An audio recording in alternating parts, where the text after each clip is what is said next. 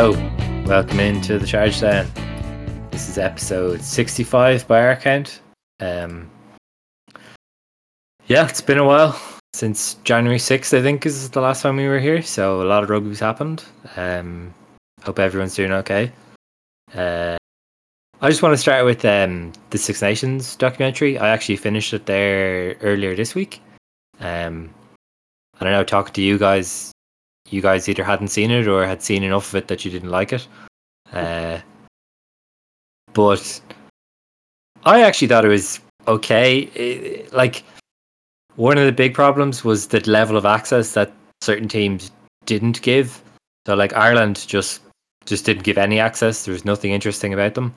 I understand why, based on how much access the Scottish team gave and how much material other teams would get from that. A lot of the Scottish stuff, like, I don't want to hammer into the Scots, like they have their own whatever, but and some of it's understandable, like, you know, the whole, you know, you have to believe in yourself, you have to believe you can do things and everything, but, you know, saying that they're fitter than Ireland and, you know, they can beat any team in the world, all this, I know it's self-belief, but it felt kind of like a little bit misplaced. But that's what they always do, so they're just true to form. Yeah. Like, that there being a Netflix documentary doesn't highlight that any more than is already highlighted at every other juncture, and they're well known for it now at this stage.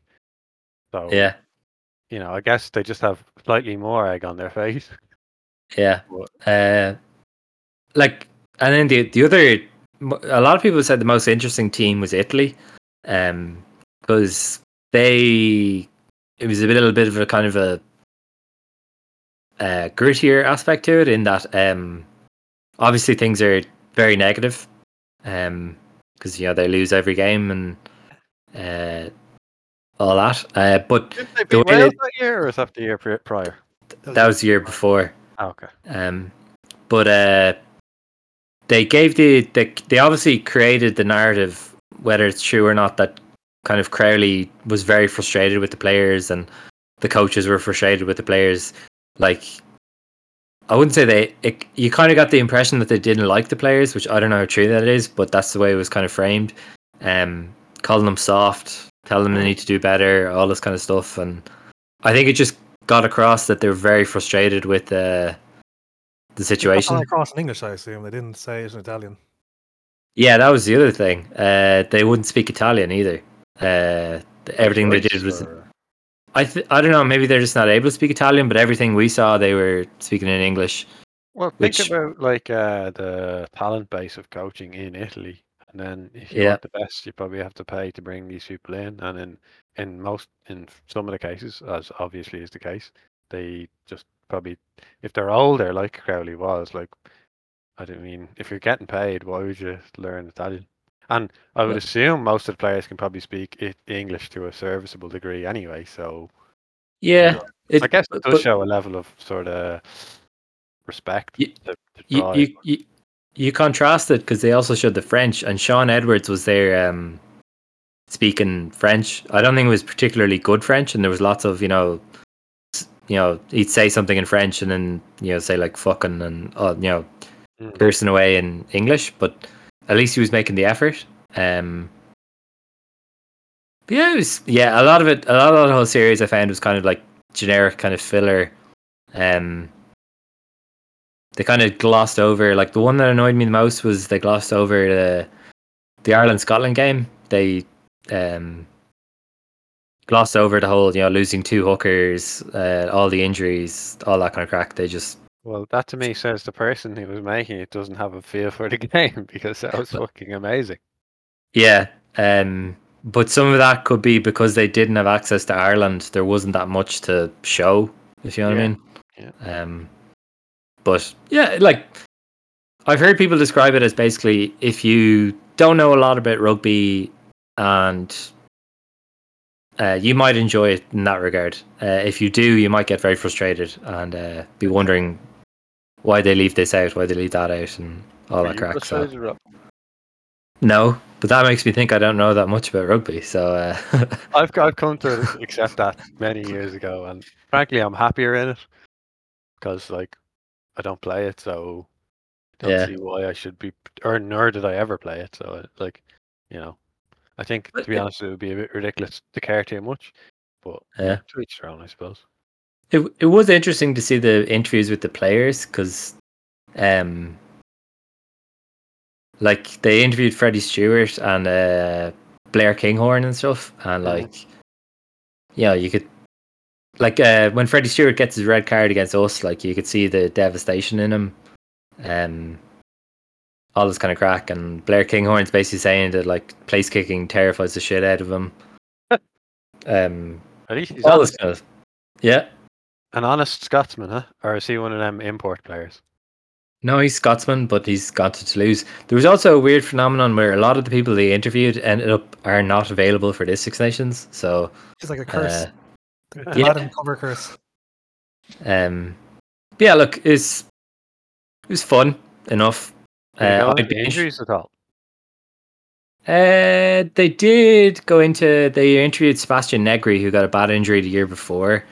I can't remember if there was any major injury stuff in it. Stuart Hogg, they were like, he's injured and all this kind of crack. So We don't talk about him anymore. yeah. Stuart who? Yeah. But yeah, it was. I'm happy that they made it, and I'm happy that they're making another series. I hope they get a bit more access and a bit grittier. But say if the idea of this is like a drive to survive, spread the game. The Six Nations will say to the unions, these guys have all access. Tough. Yeah. It's they won't. So. Yeah, it's kind of like one hand I'm like, yeah, I'd like access, and the other hand I'm like, if this interferes with our Grand Slam or anything approaching that, I'll be like, no, keep them out. Ireland kicked them out. Yeah. But yeah, look, we'll move on from that. That was the year before Six Nations. So we've had 2 rounds of this Six Nations 2024. We're going to focus on Ireland first. So we had a big win in France, a record win in France, and a competent, efficient win against Italy in Dublin. So where do you want to start, guys? Well, I think you're dismissive to call it a competent win. Well, he said that twice now, and both times I was like, I feel like he's deliberately picking that word as a sort of a dismissive slant. And I also think the win against France was possibly not as impressive as it appeared at the time, because Neil, you asked before the tournament kicked off, like what we thought, how it was going to pan out, and I believe I said Ireland second. I thought France are going to be like us coming back after the World Cup, how we appear to be anyway, and like kind of kick on a bit. Now, I didn't know at the time that apparently they've replaced a lot of their coaching staff, so if I hadn't known that at the time, I might have been a bit more inclined to think that they wouldn't be sort of hurting from the World Cup and turn that hurt into forward momentum. But no, they seem to have taken a major back step, whereas we seem to be steady as we go. So I'm not entirely surprised on that basis of how big we beat them by. Like, it's just well warranted. It's unfortunate we can't just fucking replicate that in World Cup clutch situations, but whatever. The lads seem happy enough, so yeah, it was a good match overall. I definitely didn't anticipate such a big win. I thought it'd be tight. I thought we'd lose by a tight margin. We didn't, which is great. Crowley obviously is he settled in nicely, which I think we're all very happy about. Yeah. He may have had a few errors early on and such, but we'll take it, because it's so heartening to see a young bloke just having a go. Well, he's 25, so he's still young, but not terribly young. But yeah, I think that's the most heartening thing I took away from like how he slotted into the opening, is just that he's not afraid to have a go. Yeah, most people wouldn't be afraid to have a go against Italy anyway, but he was playing like similarly adventurously at points in the French match. So that's I feel like you can't give a person that attitude, and he seems to have it. So in terms of like the worries we may have had at out half, I think are gone. Yeah, the only concern I have is goal kicking, Hmm. but it's a minor concern because he generally kicks better for Munster. Maybe it's a longer term issue, but maybe not. Yeah. And do you think like maybe we could train up another player, like someone who's gonna always be starting, the likes of Keenan, say, to do it, or is it just stupid to take someone who's never done it? I think Gary Ringrose has taken kicks before, He's has taking he? kicks. It's Yeah. just not done for whatever reason. Mm. Like practicing kicking does put more strain on you. Yeah. Possibly opens you up to more injuries as well, because yeah, well, like you're to be a good kicker, you have to constantly practice that, and Yeah. either that means something else gets dropped, or you increase the load on your legs, which and maybe some people just don't got it. I do wonder though. Part of me wonders, and part of me doesn't. Is the Willemse situation in the French match? Mhm. Like I feel like we still would have won handily enough. Yeah. But there's an ever so slight element of doubt in me. That's what you get. Like it's like when South Africa said, "Oh, we would have beaten you if we picked a kicker," but you didn't. Hmm. You picked a guy who's not fit, so he can't tackle.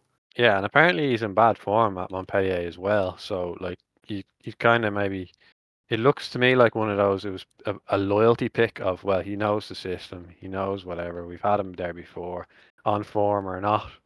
We need someone to slot in there, so just throw him in, and it probably won't be disastrous. But as we saw, it ended up being disastrous. Like it beggars belief sometimes. Like I, I'd be quite like sympathetic to these people, like in terms of like I think the high tackles are maybe a bit harsh. I understand why they do it, like future of the game, blah blah, litigation, etc. They need to be seen to be doing something, but I would be on the side of like whatever. But he had no arguments. He was just fucking brain dead, and as I said, we still probably would have won anyway. But yeah, I don't know. Yeah, I was to look good for the long term view. I'm wondering if is this France done now?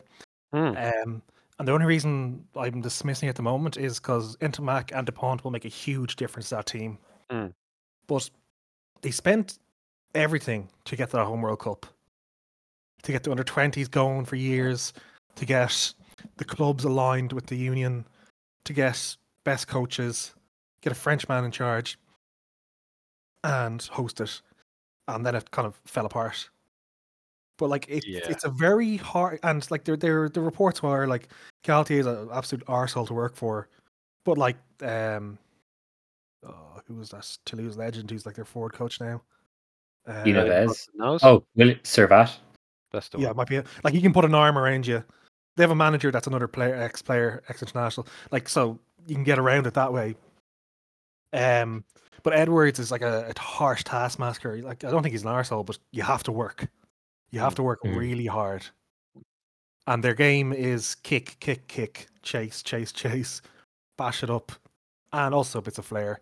But without Dupont to bail them out of any issue anywhere in the pitch, they drop down to a normal team, and without the commitment, like they just get beaten. It's mad to think. Like I didn't think they'd.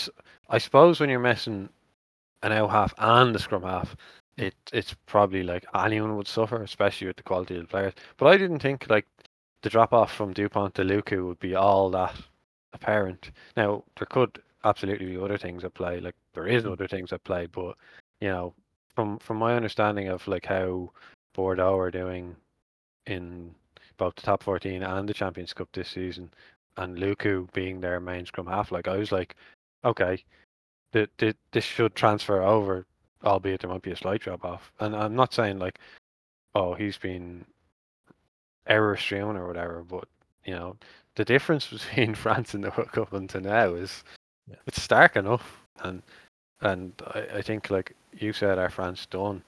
I would hope not, because I think like the more teams that are good, the better in terms of the entertainment and such.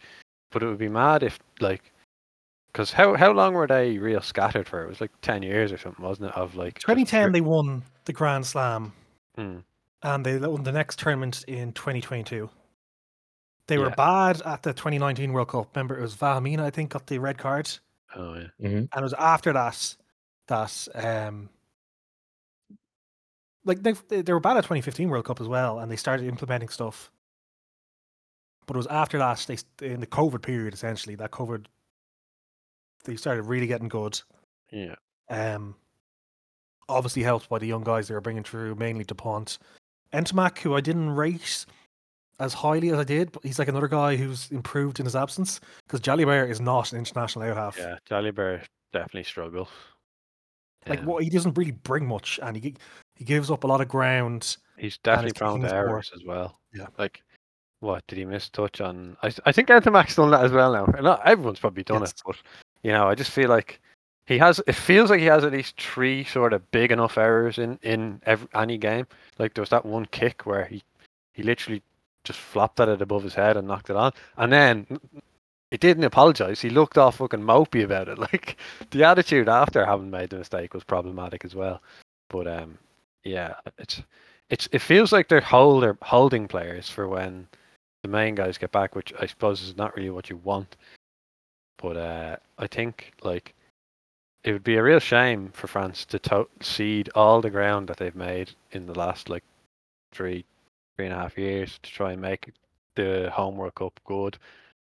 To go back but to where they were. now the unions aren't giving them all the players they wanted. Mm. The under-20s aren't getting a full choice of all their players.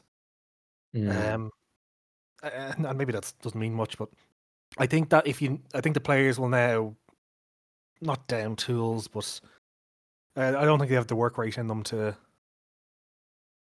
implement this game plan. If you take it back to like micro moments, do you remember during the match? I think did we get a penalty and we missed touch with it or something? And no, sorry, the penalty got reversed. Yeah. And Crazy then yeah, it was fucking, who was it? Crowley jumped in the air, or someone jumped into his own player, and I don't know, it was silly anyway. So the penalty got reversed.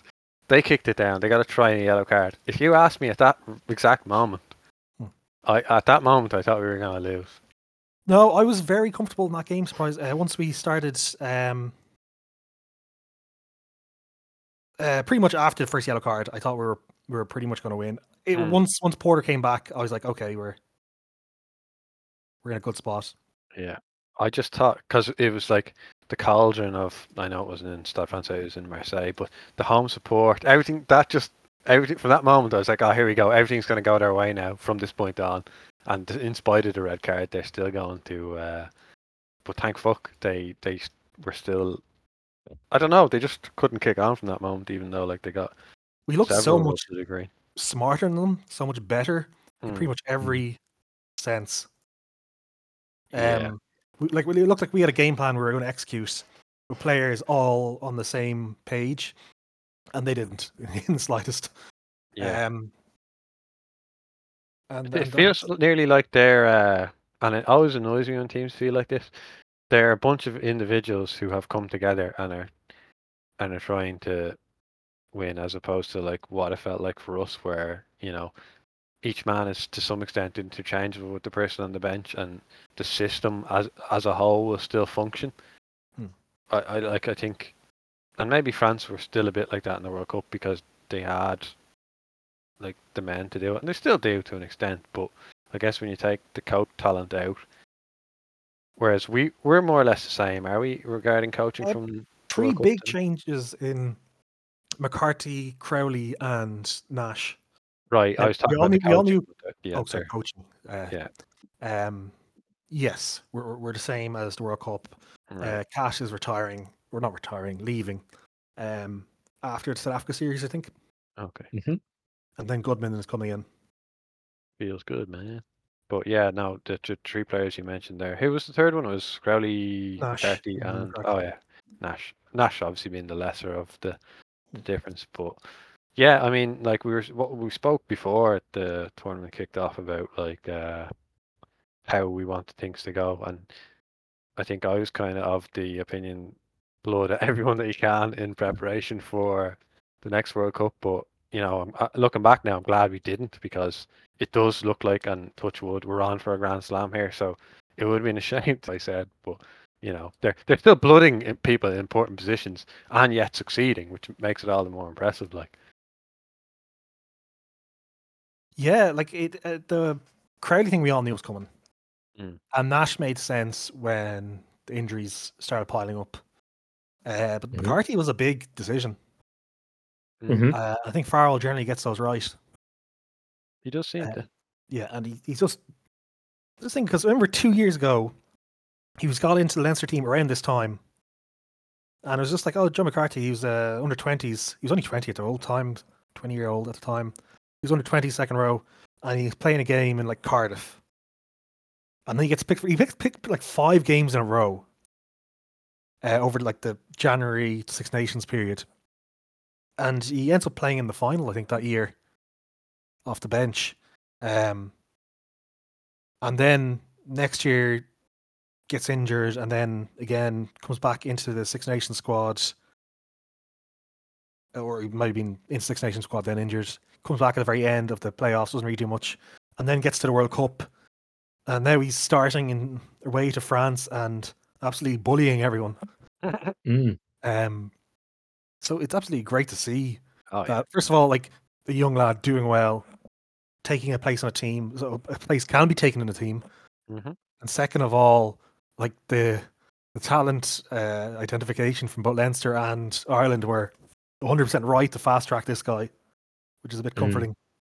Yeah, it would have been easy to.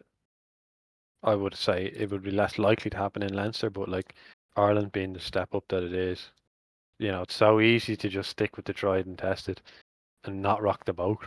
But like, if he hadn't been chosen, like, would you guys have been like annoyed about that? I mean, like, he's clearly there on merit, so like you can't say, oh, well, he's only chosen because whatever. But like, I can't say if he hadn't been chosen, I would have been all too annoyed. Even though, depends. If he was on the bench, I would have been still very happy.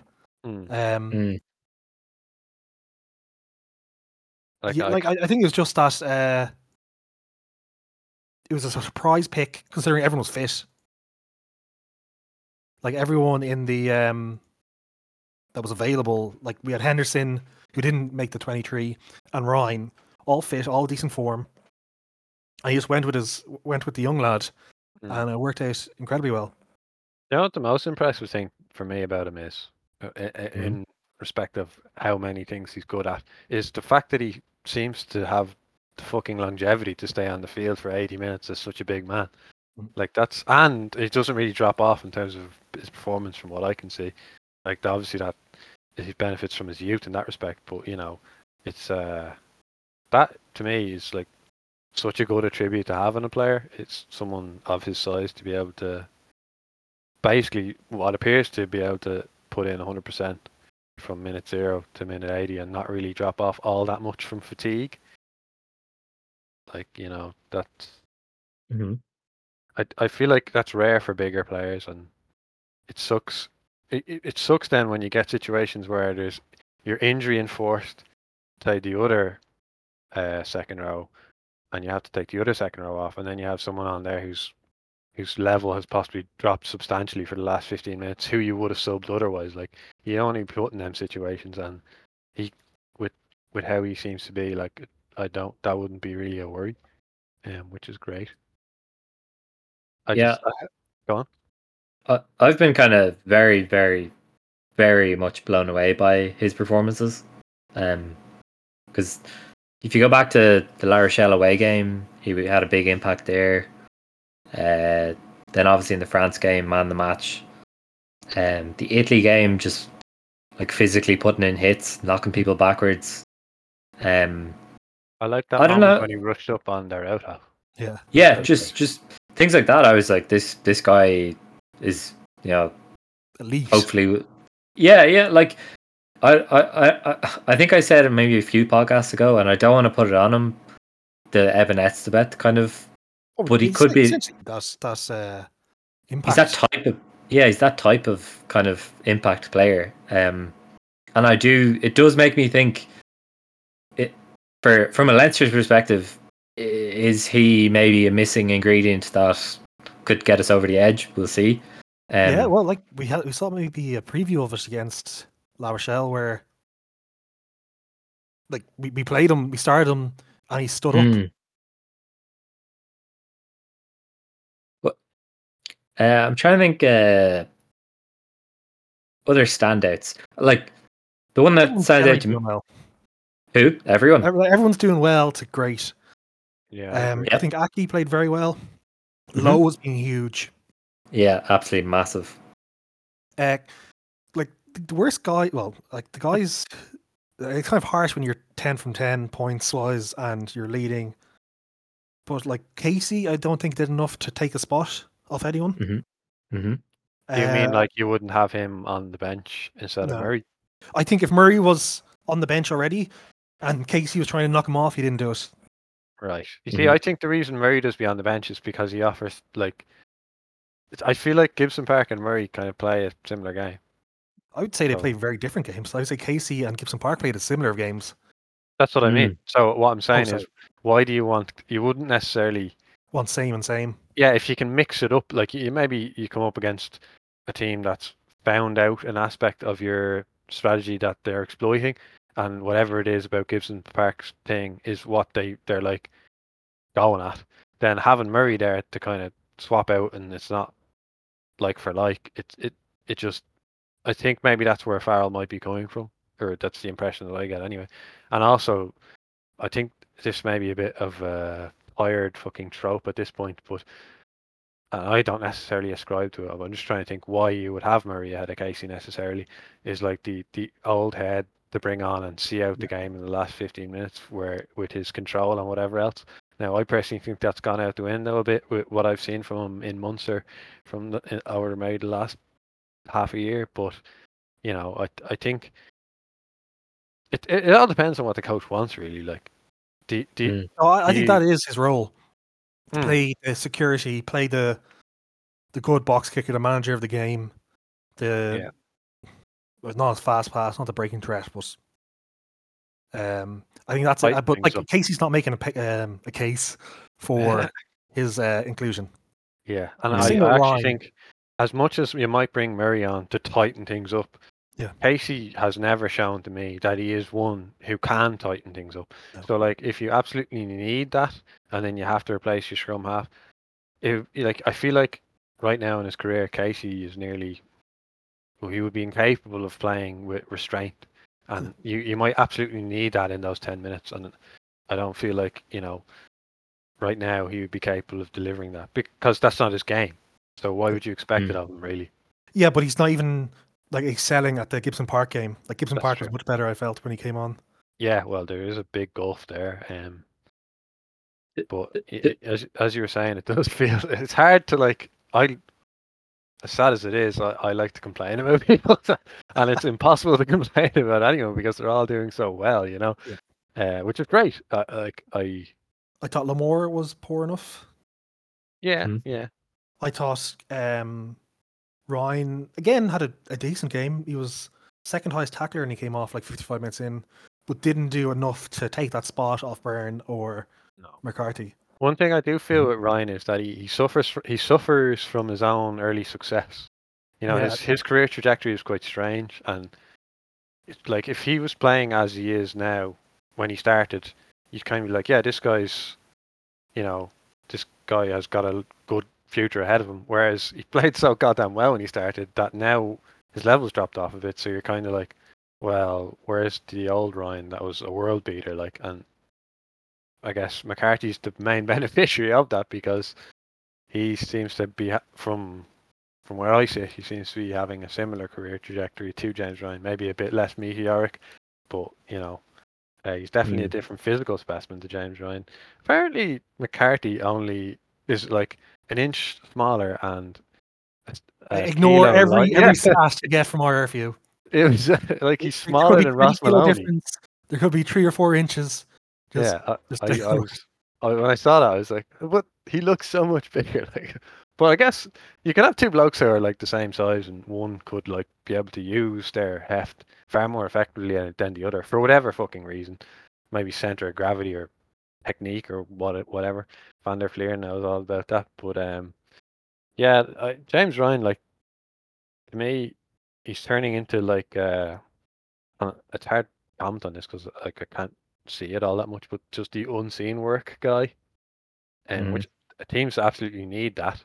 And so if he nails that down, like, but it's hard. It would be hard to dislodge McCarthy when he's kind of seems to be doing everything.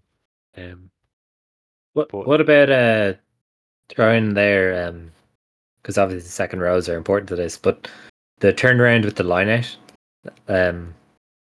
that's been like those first two games, like that. It's been near. I think it's been perfect or very close to perfect. It is perfect. Yeah. Which is, I know that's unsustainably good, but yeah, it's looked crisp, and our defensive line out has looked very good as well. Yeah, it's good. We got Peter Manny, obviously excellent, and we got Ryan Baird, next man in, very athletic, long arms, and it worked both well. Sorry, the line out worked well with Ty Byrne calling it, and with James Ryan calling it. So very promising, like complete polar opposite to the World Cup. You know what I really like about that though? Like I'm thinking back to that first game against South Africa where I think, Neil, did you actually turn the match off because the lineup was going so poorly? Yes, I was just like, how the fuck are we gonna win this? Now we did end up winning it, but from then to now, like, and what I really like about that is it shows the value of effective coaching, because it's a thing that is absolutely within your own control to an extent. The opposition team can still compete, but like, it's something you can work on until it's a well-oiled machine that is nearly functioning perfectly, and they seem to have done it. And like, Paul O'Connell obviously knows what he's talking about, given that the career he had, etc. But it's just it makes me so happy to see it in that, they've worked on it, and it's clear they've worked on it, and everyone's benefiting from it. Like, so, raise that man's paycheck, because whatever he's doing. Before going into this tournament, I said there's a slight question over Paul O'Connell, considering how bad the line-out went, and he's answered that with great success. Yeah, and maybe you would say, to an extent, it is a personnel thing, like you mentioned, Ryan Baird. I'm not saying the absolute be-all and end-all of the success of the line-out has his fingerprints all over it. It doesn't. He's just a unit that can slot in and out. But I suppose the bread and butter of the line-out for me will be the two things of calling it, and then the hookers putting it in. Everything else should be kind of slottable, inable, outable. But yeah, like, for Sheehan and Kelleher to have been where they were in the World Cup and to be where they are now, like, I thought in the World Cup, fucking Kelleher could not put in straight for his life. Like, he's worked.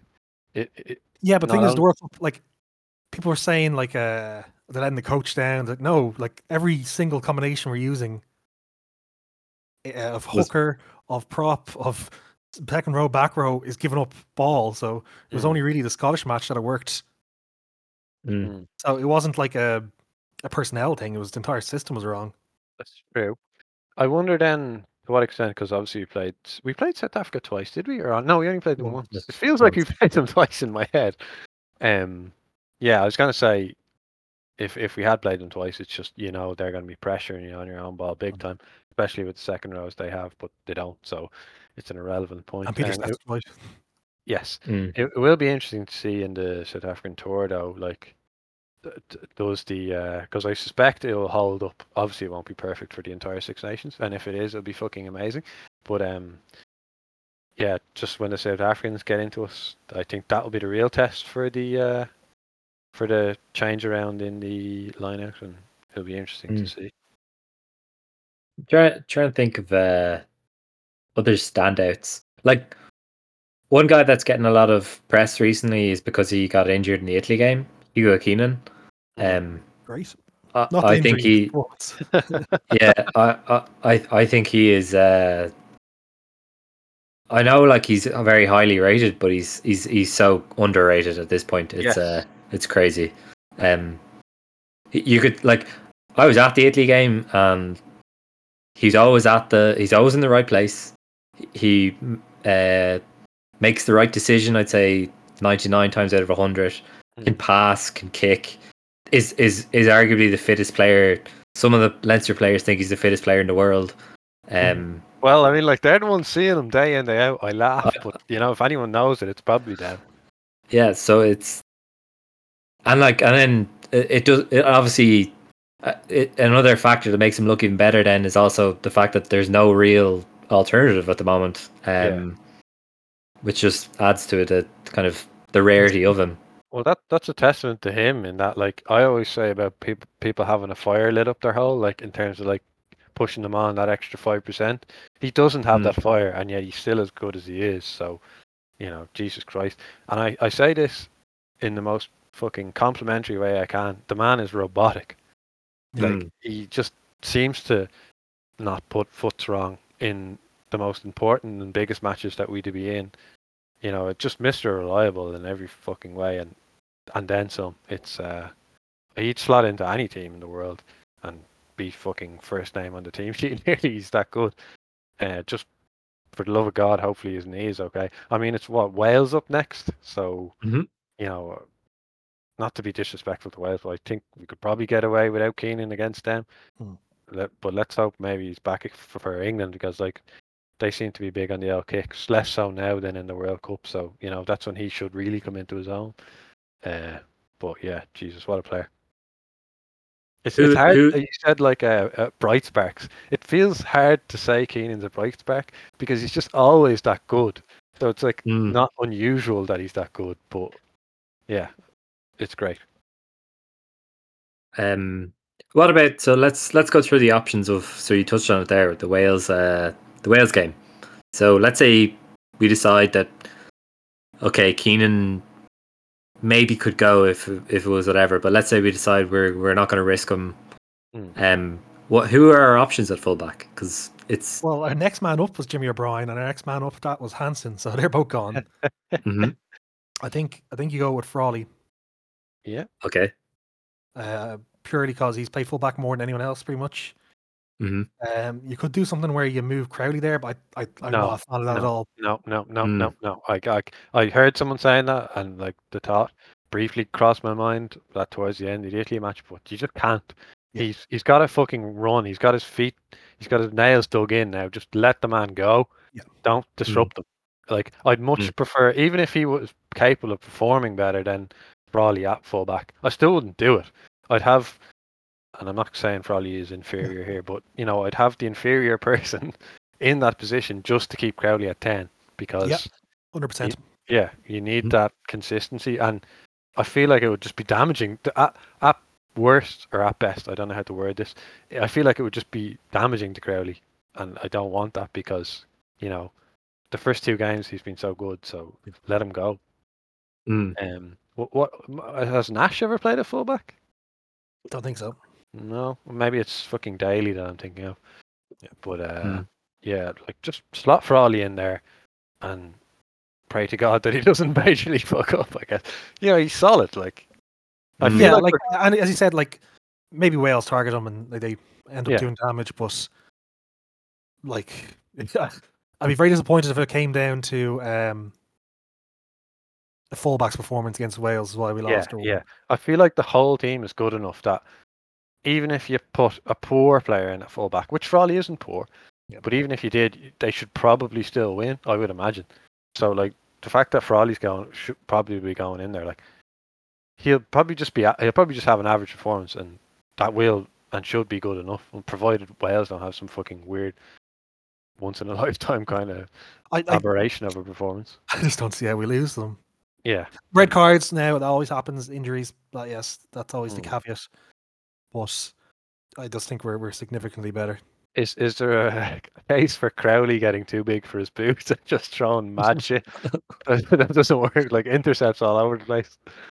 No, we won't joke about that. But I do like how, like, against Italy, you could see the joy he was playing with, and I think you don't see that from too many players. It was great to see. I think if there's ever an opportunity to do it, it's against Italy. Like, but testament to the man.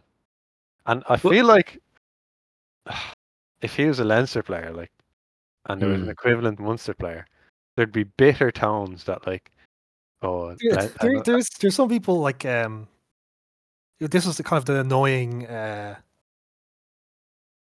talking points of the week. Like it's a off week, so whatever gets like Matt Williams was complaining about him or something, and people were talking about this and that. But there is like there's Leinster people who are bringing him down a bit with his kicking or his whatever. Yeah. Like in the same way that anything Byrne does, Harry Byrne or Ross Byrne gets criticized. Like even if Craigie does the same thing, they get it in the neck. Like it's just the manner of things. Like Munster professional Twitter, as I'm dubbing them, were writing off Joe McCarthy like all season, last season. He's no Coombs. he's no John Klein. Thank God. Did you see that post on Reddit during the week about now that McCarthy is like the barnstormer and James Ryan isn't starting, is there room for Coombs because of his ruck fucking statistics from the URC? Is this the same lad from last time?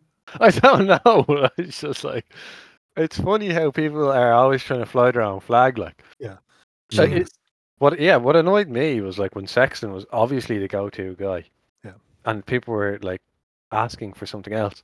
I don't give a fuck what province the player is from, as long as they're the best man for the shirt. Like, and Crowley is really, as I think all three of us would agree, right now the best man for the shirt. I don't care that he's from Munster. It's fucking Ireland. Like, what does Munster have to do with it in the Six Nations? Nothing, as far as I'm concerned. If Ireland win and do well, if he was from Munster, and he is, it means they won't give him a contract.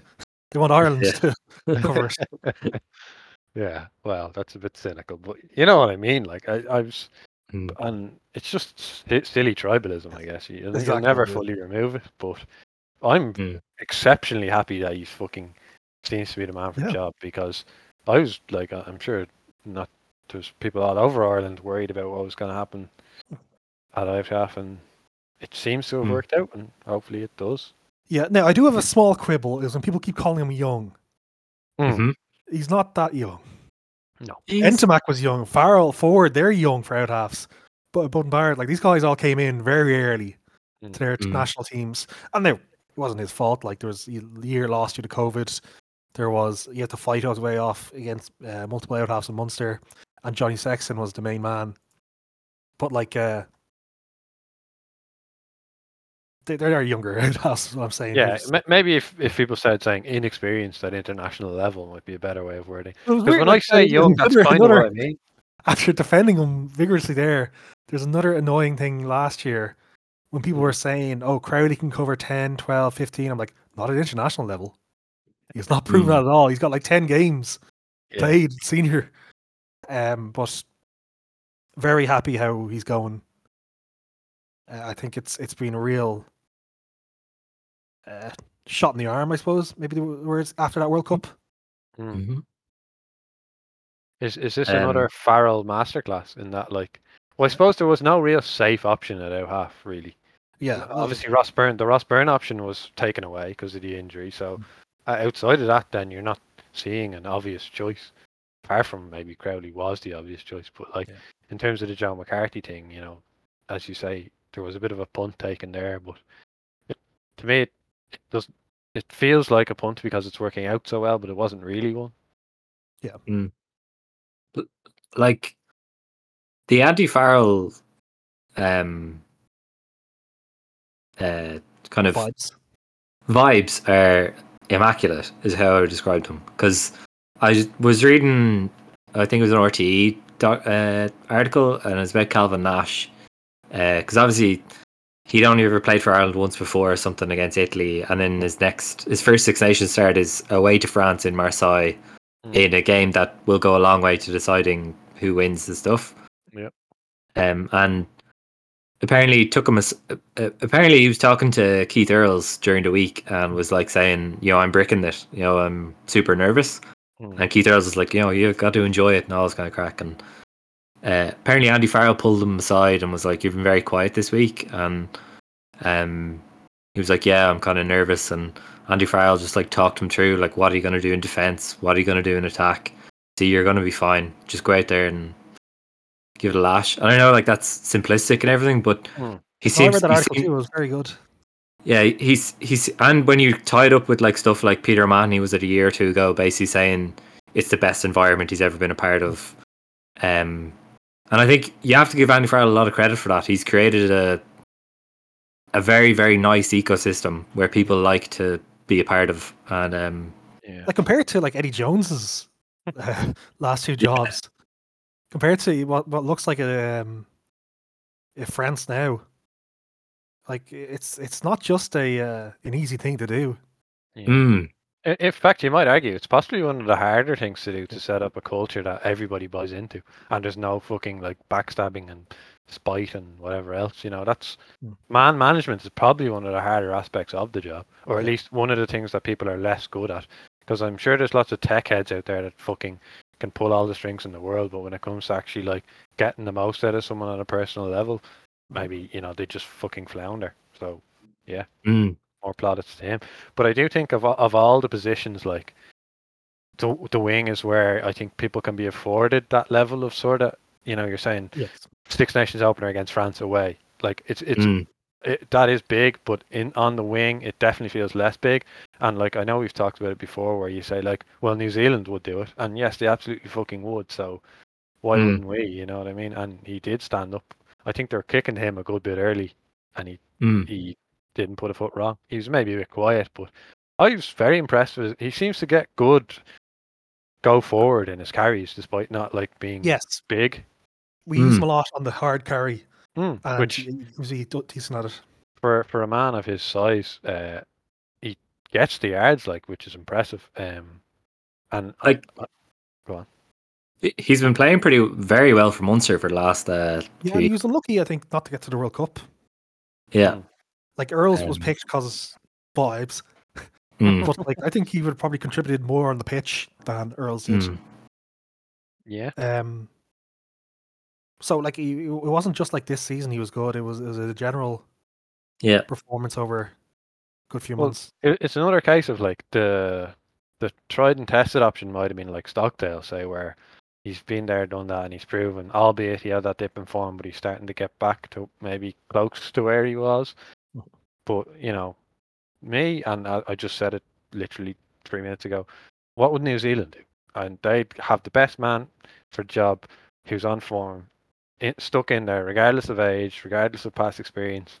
And to me, like, particularly in the backfield, maybe less so at fullback, but the wings, like, youth should fucking prosper on the wings. And that's where there should be maybe to be the most throughput. And if we get more, like, okay, he's had like 3 caps, but if we get more people like Nash getting that experience at international level, I feel like you'll inevitably find the best man for the job. And hopefully he will be the best man for the job going forward, because he seems quite good.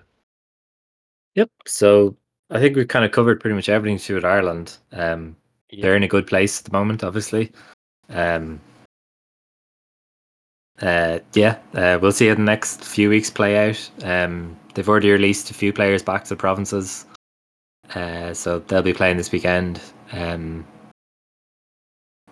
What about now? Let's do a quick whistle stop tour of the other countries in the Six Nations. So let's take 5 minutes to laugh at Scotland. What did you guys think of the decision, the held up thing? Because personally, I think the fucking law was applied perfectly, and I have no qualms whatsoever. And I'm not just saying that because it was Scotland. Maybe it was my own team, I'd feel differently. But to me, the rules were followed, and what more do you want? Yeah, I think it was correct as opposed to right. But now that Scotland won an apology, I'm very happy it happened. It could only happen to them. For me, I agree with you, Dave, that they followed the procedure to the letter, as far as I can see. I kind of looked at it. Some of the Scottish and whatever were complaining that it's a flaw in the process, and I'm like, once you get down to that level, there's going to be a compromise somewhere where someone has to make a decision. And like if France were given a try, they might be annoyed. Yeah, and it's basically like the ref made a decision. they're like, oh, the TMO should be making the decision. It's like, well, he can get it wrong as well, and it's if the TMO can't come up with a clear evidence to support the decision, then you're screwing one team, and you're misappropriating the blame from one function to another. Yeah. I think the TMO fell victim to his own choice of words is basically what happened. If he didn't say the ball touches the ground, I feel like a lot of the controversy that wouldn't happen. And for love nor money, you would say the ball probably did touch the ground, but you can't fucking see it, so you can't say for sure. So move on. Well, that's the rule. And I love that people then were dissecting it even more and showing the space outside and saying if they had just spread it wide, they would have just walked the ball in. Do you think there's any? Because I was thinking about this. That if you get a meter out and the forwards basically a lot of time will put the head down and will try and bash it over. Yeah. Do you think that's the smartest play in? Are teams getting better at defending that? As in, Peter Manny was saying at the game that we're going to endeavor to keep the ball in. We're not close to the line. We're not going to go for the try. So don't call it up straight away. Let us get a opportunity to actually to play. Mm-hmm. That's what I want to hear from everyone. I'd want people to play, but I do think, Rob, the rule change in relation to holding up over the line hasn't been fully explored by teams. I get, and I've brought this up before. I get why you don't want them getting over the line because it's a risk. But I feel like there's times where I see defenders putting in tackles right on the try line, and I'm like, he's in the perfect position to just kind of smother him over the line and not let him touch the ball down, and yet they drive him back. I don't know. I just feel like there's opportunities there where decisions could be made to maybe tease that rule sometimes. And I feel like if the held up rule was if it became the vogue thing for defenses to do to try and basically soak tackles over the line, then I feel like it would be an inevitability that the ball would be spread out a bit more. And apparently someone was looking at Finn Russell in that whole passage of play, and he didn't look outside him once. Now I didn't. There's a guy 50 meters out, with no one near him. It was a poor play for them. It was, but to me, I respect Finn Russell a lot, and I think he's a very good player. I know you don't like him, Neil, but I think he's a very good player. And I respect a man of his experience to at least fucking look and check rather than just driving his forwards on. I don't know. I think he let the team down a bit as well in how that whole passage is managed. But I suppose it's always risky to try and fucking throw a pass. But I suppose they'd say, well, we did score. Yeah, I suppose, yeah. But when is Finn Russell being afraid of throwing a pass? I feel like he maybe got caught up in the moment. It's just stupid shit anyway. Hilarious when it's not your fucking team. Yeah, so, and then obviously the first round, Scotland had, I think, one of the most demoralizing wins I've seen ever. They seemed happy enough though, and when I was listening to because I assumed Ireland would be the only team happy after that weekend. And then I heard some reporting and some podcasts both teams could be happy. I was like, not really. Wales got hammered for the first 27 minutes, and then they came back into it. Because and then Scotland the opposite. Yeah, Scotland had almost one of the worst choke jobs ever.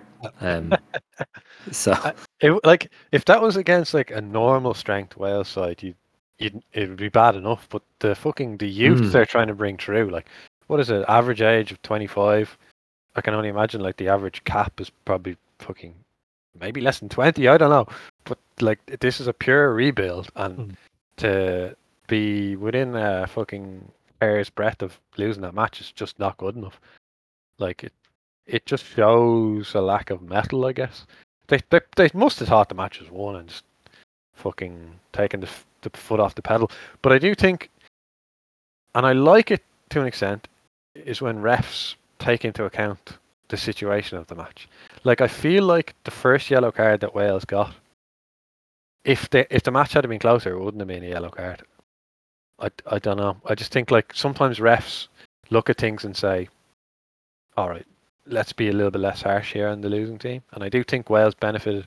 Personally, I think Wales benefited a little bit from that in that match. Yeah. But even so, like the Wales should have never gotten close. If Scotland are the team that they seem to believe they are, like that match shouldn't have finished even within 10. It was a weird one. I struggle to explain it in my own head. Other than Scotland are just bottlers. Yeah. Mm. And, What about I was just going to say all credit to Wales because, you know, they weren't getting anything from the crowd in the first 40 minutes, and they weren't giving them the crowd anything. So, you know, if they had to come out in the second half heads down and fucking just shipped a massive loss, like that was the expected thing. So it was great to see that they, whatever, I don't know if Gatland said something. I think they replaced their out half at halftime, and that seemed to make a bit of a difference. And then the guy who came on at halftime was the guy who started the next match. So clearly they've identified then, like, okay, he's a better out half, so let's run with him. Which I guess when you're doing a complete rebuild is probably, you know, you're throwing shit at the fucking board and seeing what sticks. But yeah, it was good to see. And it worries me though, just as on the broader picture, how like Wales seem to need Gatland to kind of like at some point that has to come to an end. And he said, I think I heard somewhere in the media or whatever that, he feels refreshed and he's good to go again now that the whole like rebuild is coming through, and like he's reinvigorated to kind of do the coaching thing again. But like, you know, you have to be looking post Gatland now, I feel, rather than saying, oh well, okay, you're going to see us through to the next World Cup and then maybe beyond. Like I don't know. I want more for Wales, and I don't know if they have the Welsh Rugby Union is like cares about the medium term or the long term, really, which is sad. But anyway, in terms of the Wales England game, I enjoyed Tommy Reffel or Raffel. His performance was excellent, I thought. Yeah, I thought Wales were pretty good in that game. Not actually, I thought they were okay. Yeah, but they were competitive. Which, if you said to me in the first 40 minutes of that Scotland game that Wales are going to be like competitive and nearly win against England, I'd be like, what the fuck happens over the space of next week that could be possibly the case? And yet there it was. But it's mad you mentioned Tommy Raffel, that he's probably one of the senior players in that setup, like, and yet he's not like a known name like the Falataus, the Sam Warburtons, the Alan Wynne Jones. Is like, if you asked, you know, the average fucking Irish fan or the average English fan before the tournament, like, Tommy Raffel, does the name ring a bell? They'd probably say no. And yet, like, him, Wainwright, I'm struggling to think of other players, but George North, I guess. Like, these are the senior blokes. It's strange. George North's probably still pretty young, but yeah, it's amazing to see it play out right in front of us, just the total rebuild. And I'm looking on and kind of enjoying it as a storyline. Like, it's, you were saying England there, it's they're a fucking weird place as well, I think, a bit. Yeah. What do you make of England so far? Because they had a close. Well, it wasn't really. It was a lot less close than the final score was, but they struggled enough against Italy, and then obviously they were incredibly ill disciplined against Wales, but they still got the win. Yeah, how do you make the whole England project under Steve Borthwick, and where do you think they're headed, and all that crack? I don't think Borthwick is really the coach to get him anywhere. Mm-hmm. Now, maybe he gets people in, he can get players fit. That'll definitely make a big difference. But I just don't think he's the man. Yeah, from what I can see, I think they're better than. I'm not sure if they're even better than I thought they would be, but they're just they got some good bits about them. Like their set piece is better than it was last year. They seem to be willing to defend. Got a good kicker, a big fullback. Like it's just the ingredients of some decent bits of teams, but they're just not a good team. So having said that, we're still 2-2. Yeah, the results don't lie. To me, like I don't know if it's Borthwick or what, but like they seem to have this very conservative view, like, and I think like that'll win you games against. I think we said this after the World Cup. That'll win you games against most teams, but like you're not gonna get, you're not gonna win competitions by playing that way. And sure, maybe every now and again you might scrape a narrow win against one of the better teams using that sort of fucking low stakes. I think someone said they're kicking less in the Six Nations, which maybe is a sign of green shoots in respect of like trying out different things, not just up and under and hope for a mistake and work your way down the field that way. But yeah, they confuse me a little bit because like I look at the players and I look at what my loose understanding of how the Premiership is now, and I'm like, that should be transferring through, but I'm not seeing it. Like I think Northampton are the main feeder team for, I think they're the main feeder team for the English team at the minute, or maybe it's just that they have 5 more players than they did. But like they're playing great stuff at the minute, and yet England aren't. So I don't know. I just wonder to what extent Borthwick is like bringing them down to try and play his game. Yeah, it's fascinating to watch anyway. It's been a real poor Six Nations. I think it's 5 more matches. The Scotland games, the first one was entertaining. Another ones have been close, but like yeah, there's I don't think I can't remember a time we were so much better than the rest of the Six Nations. Yeah, I mean, we can still lose. But just as we sit here though, like I feel like something has to go majorly wrong for us to lose. I don't like that feeling because you know I like there to be stakes, but and in the same breath, it's a good feeling as well. I've already printed T-shirts with Ireland Grand Slam champions 2025. It's funny you say that because I have a Ireland Grand 2025. I have a 2023 Grand Slam T-shirt and mug, and I maintain to this day that the T-shirt is cursed because I was wearing it when we lost against New Zealand. So I'm not fucking wearing that goddamn T-shirt until we win this fucking Six Nations. But no. What the only country we haven't really mentioned is Italy. Like I know it's gonna sound patronising or anything, and I'm not saying like they've figured things out, but and I know they lost they didn't score anything against us. I thought they played with a decent enough physical edge, and they made us work for a lot of stuff. You know what I think they suffered from a lot against us is I think they started with a different 9 against England. Garbisi, sorry, yeah, and he must have been injured or something because he didn't come off the bench against us and he didn't start. And I just have it in my head now from that World Cup that Varney is fucking terrible at 9. Now he probably just suffered from the whole World Cup malaise anyway.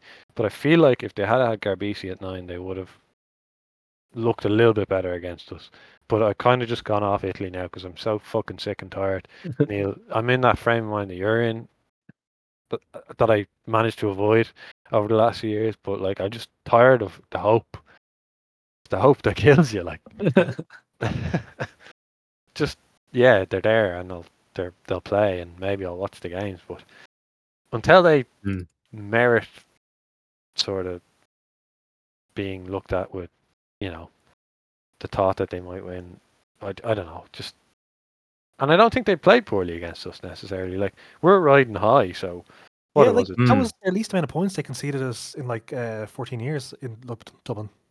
Although it is the first Six Nations match they've ever had where they didn't score a point, but that doesn't really mean a whole lot because most times they probably just took a 3 at the end or whatever, where they would have had a 0 anyway.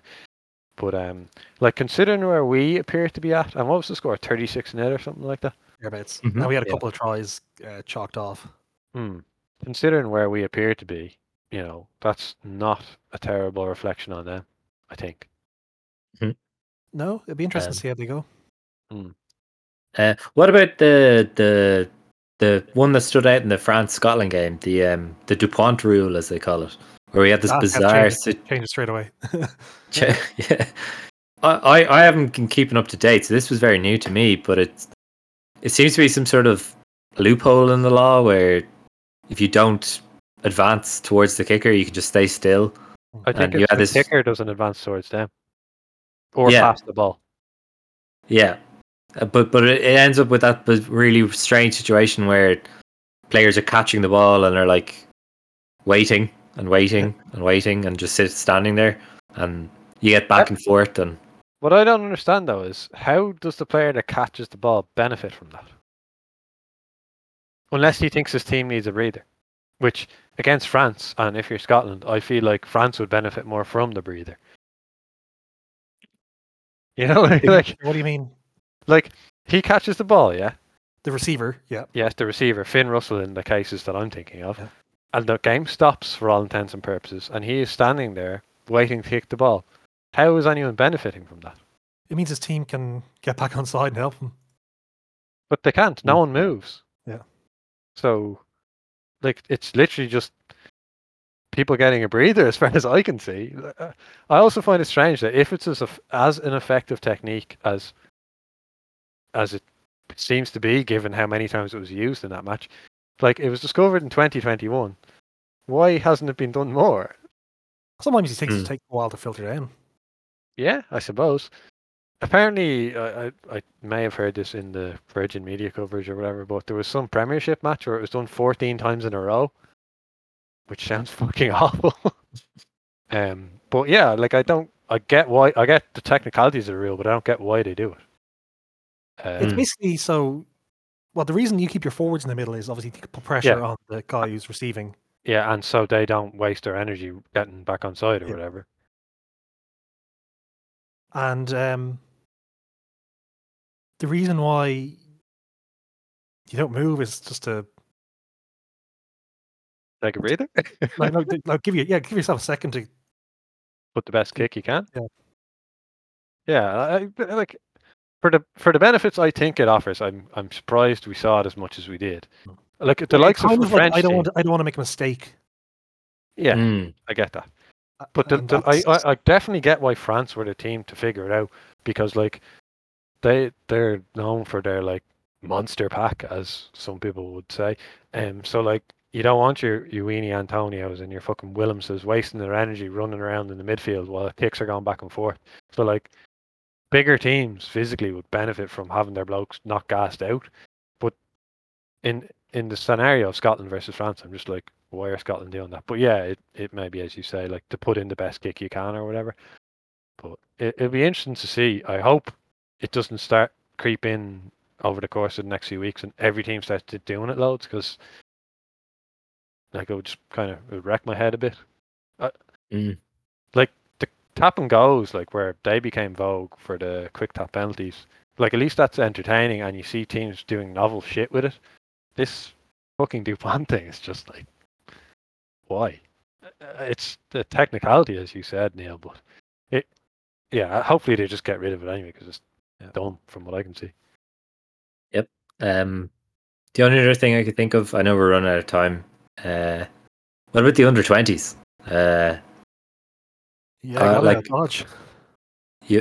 Against Italy, yeah, they absolutely did. Marco Scalabrini is what a I'd be like, get him in the Italian team.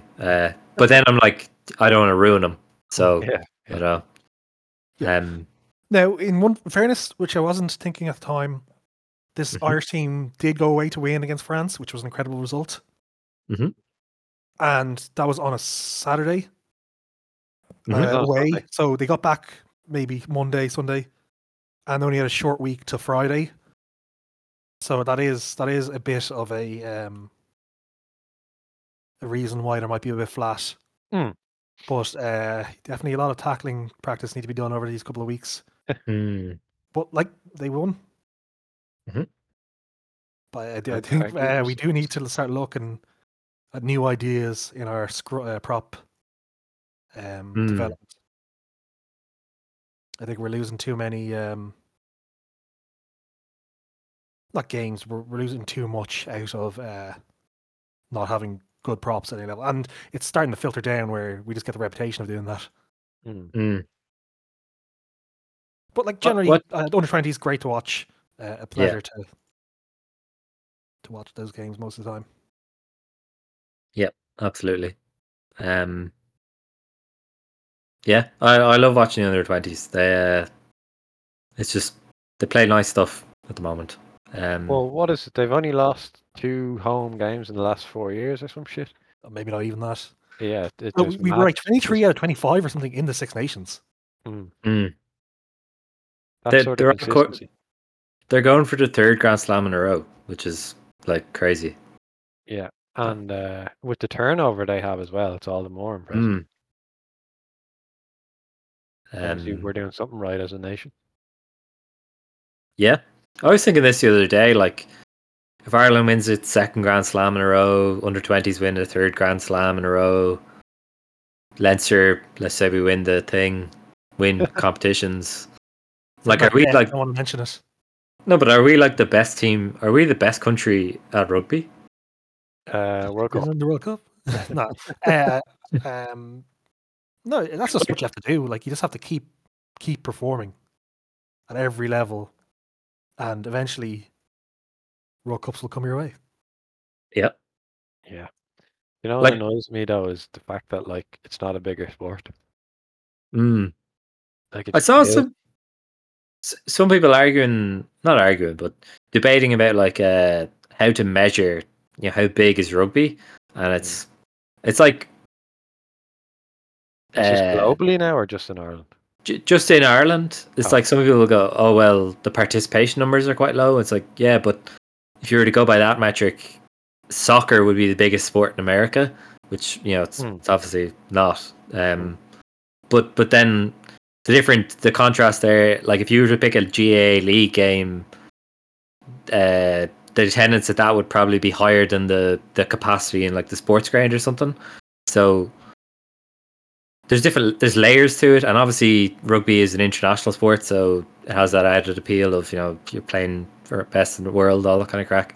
I'm happy enough with where rugby is in Ireland. I just wish that it had more teams globally and that it was in a healthier place globally, such that like if you were to tell me like 20 years from now rugby would more or less still be as it is, I think that would be a good outcome from where I sit, because like there's talks now, I just saw there, like the Highlanders team in New Zealand I think getting sold due to poor finances. Like whatever about other countries, but if it's starting to fucking suffer in New Zealand, you kind of have to start thinking something's wrong, because New Zealand are the rugby nation, so if it's like not able to kind of be healthy financially there, then like I think something's wrong.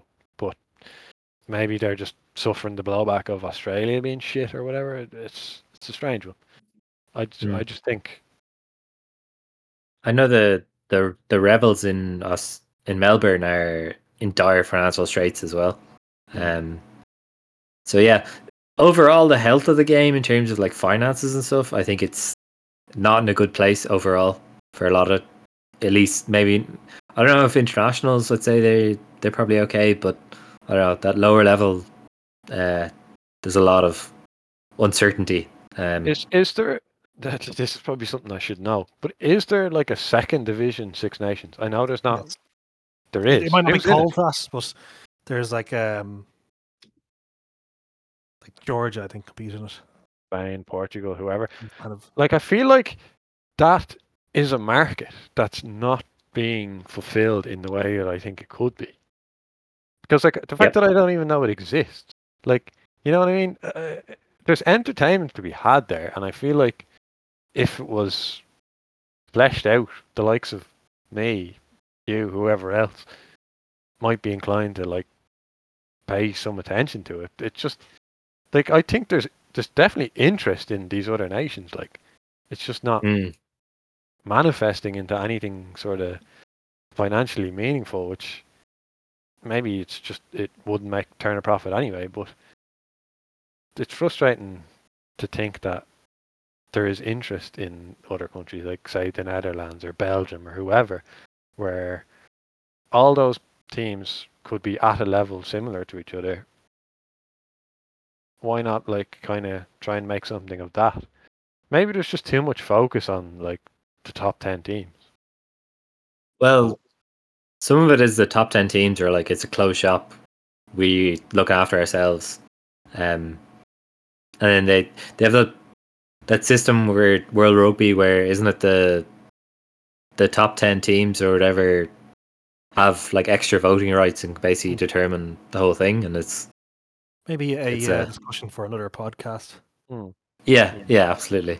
But yeah, it's definitely something, because they always talk about growing the game and all that crack, and yeah, it's hard to see how they do that. You can talk the talk, but like at some stage, fucking something has to be shown for it, and I'm not seeing it. So anyway, True. All right, so we'll leave it there. Another 3 games to go in the Six Nations. Leinster are back this weekend. Yeah. All right. See you around, people. Bye bye.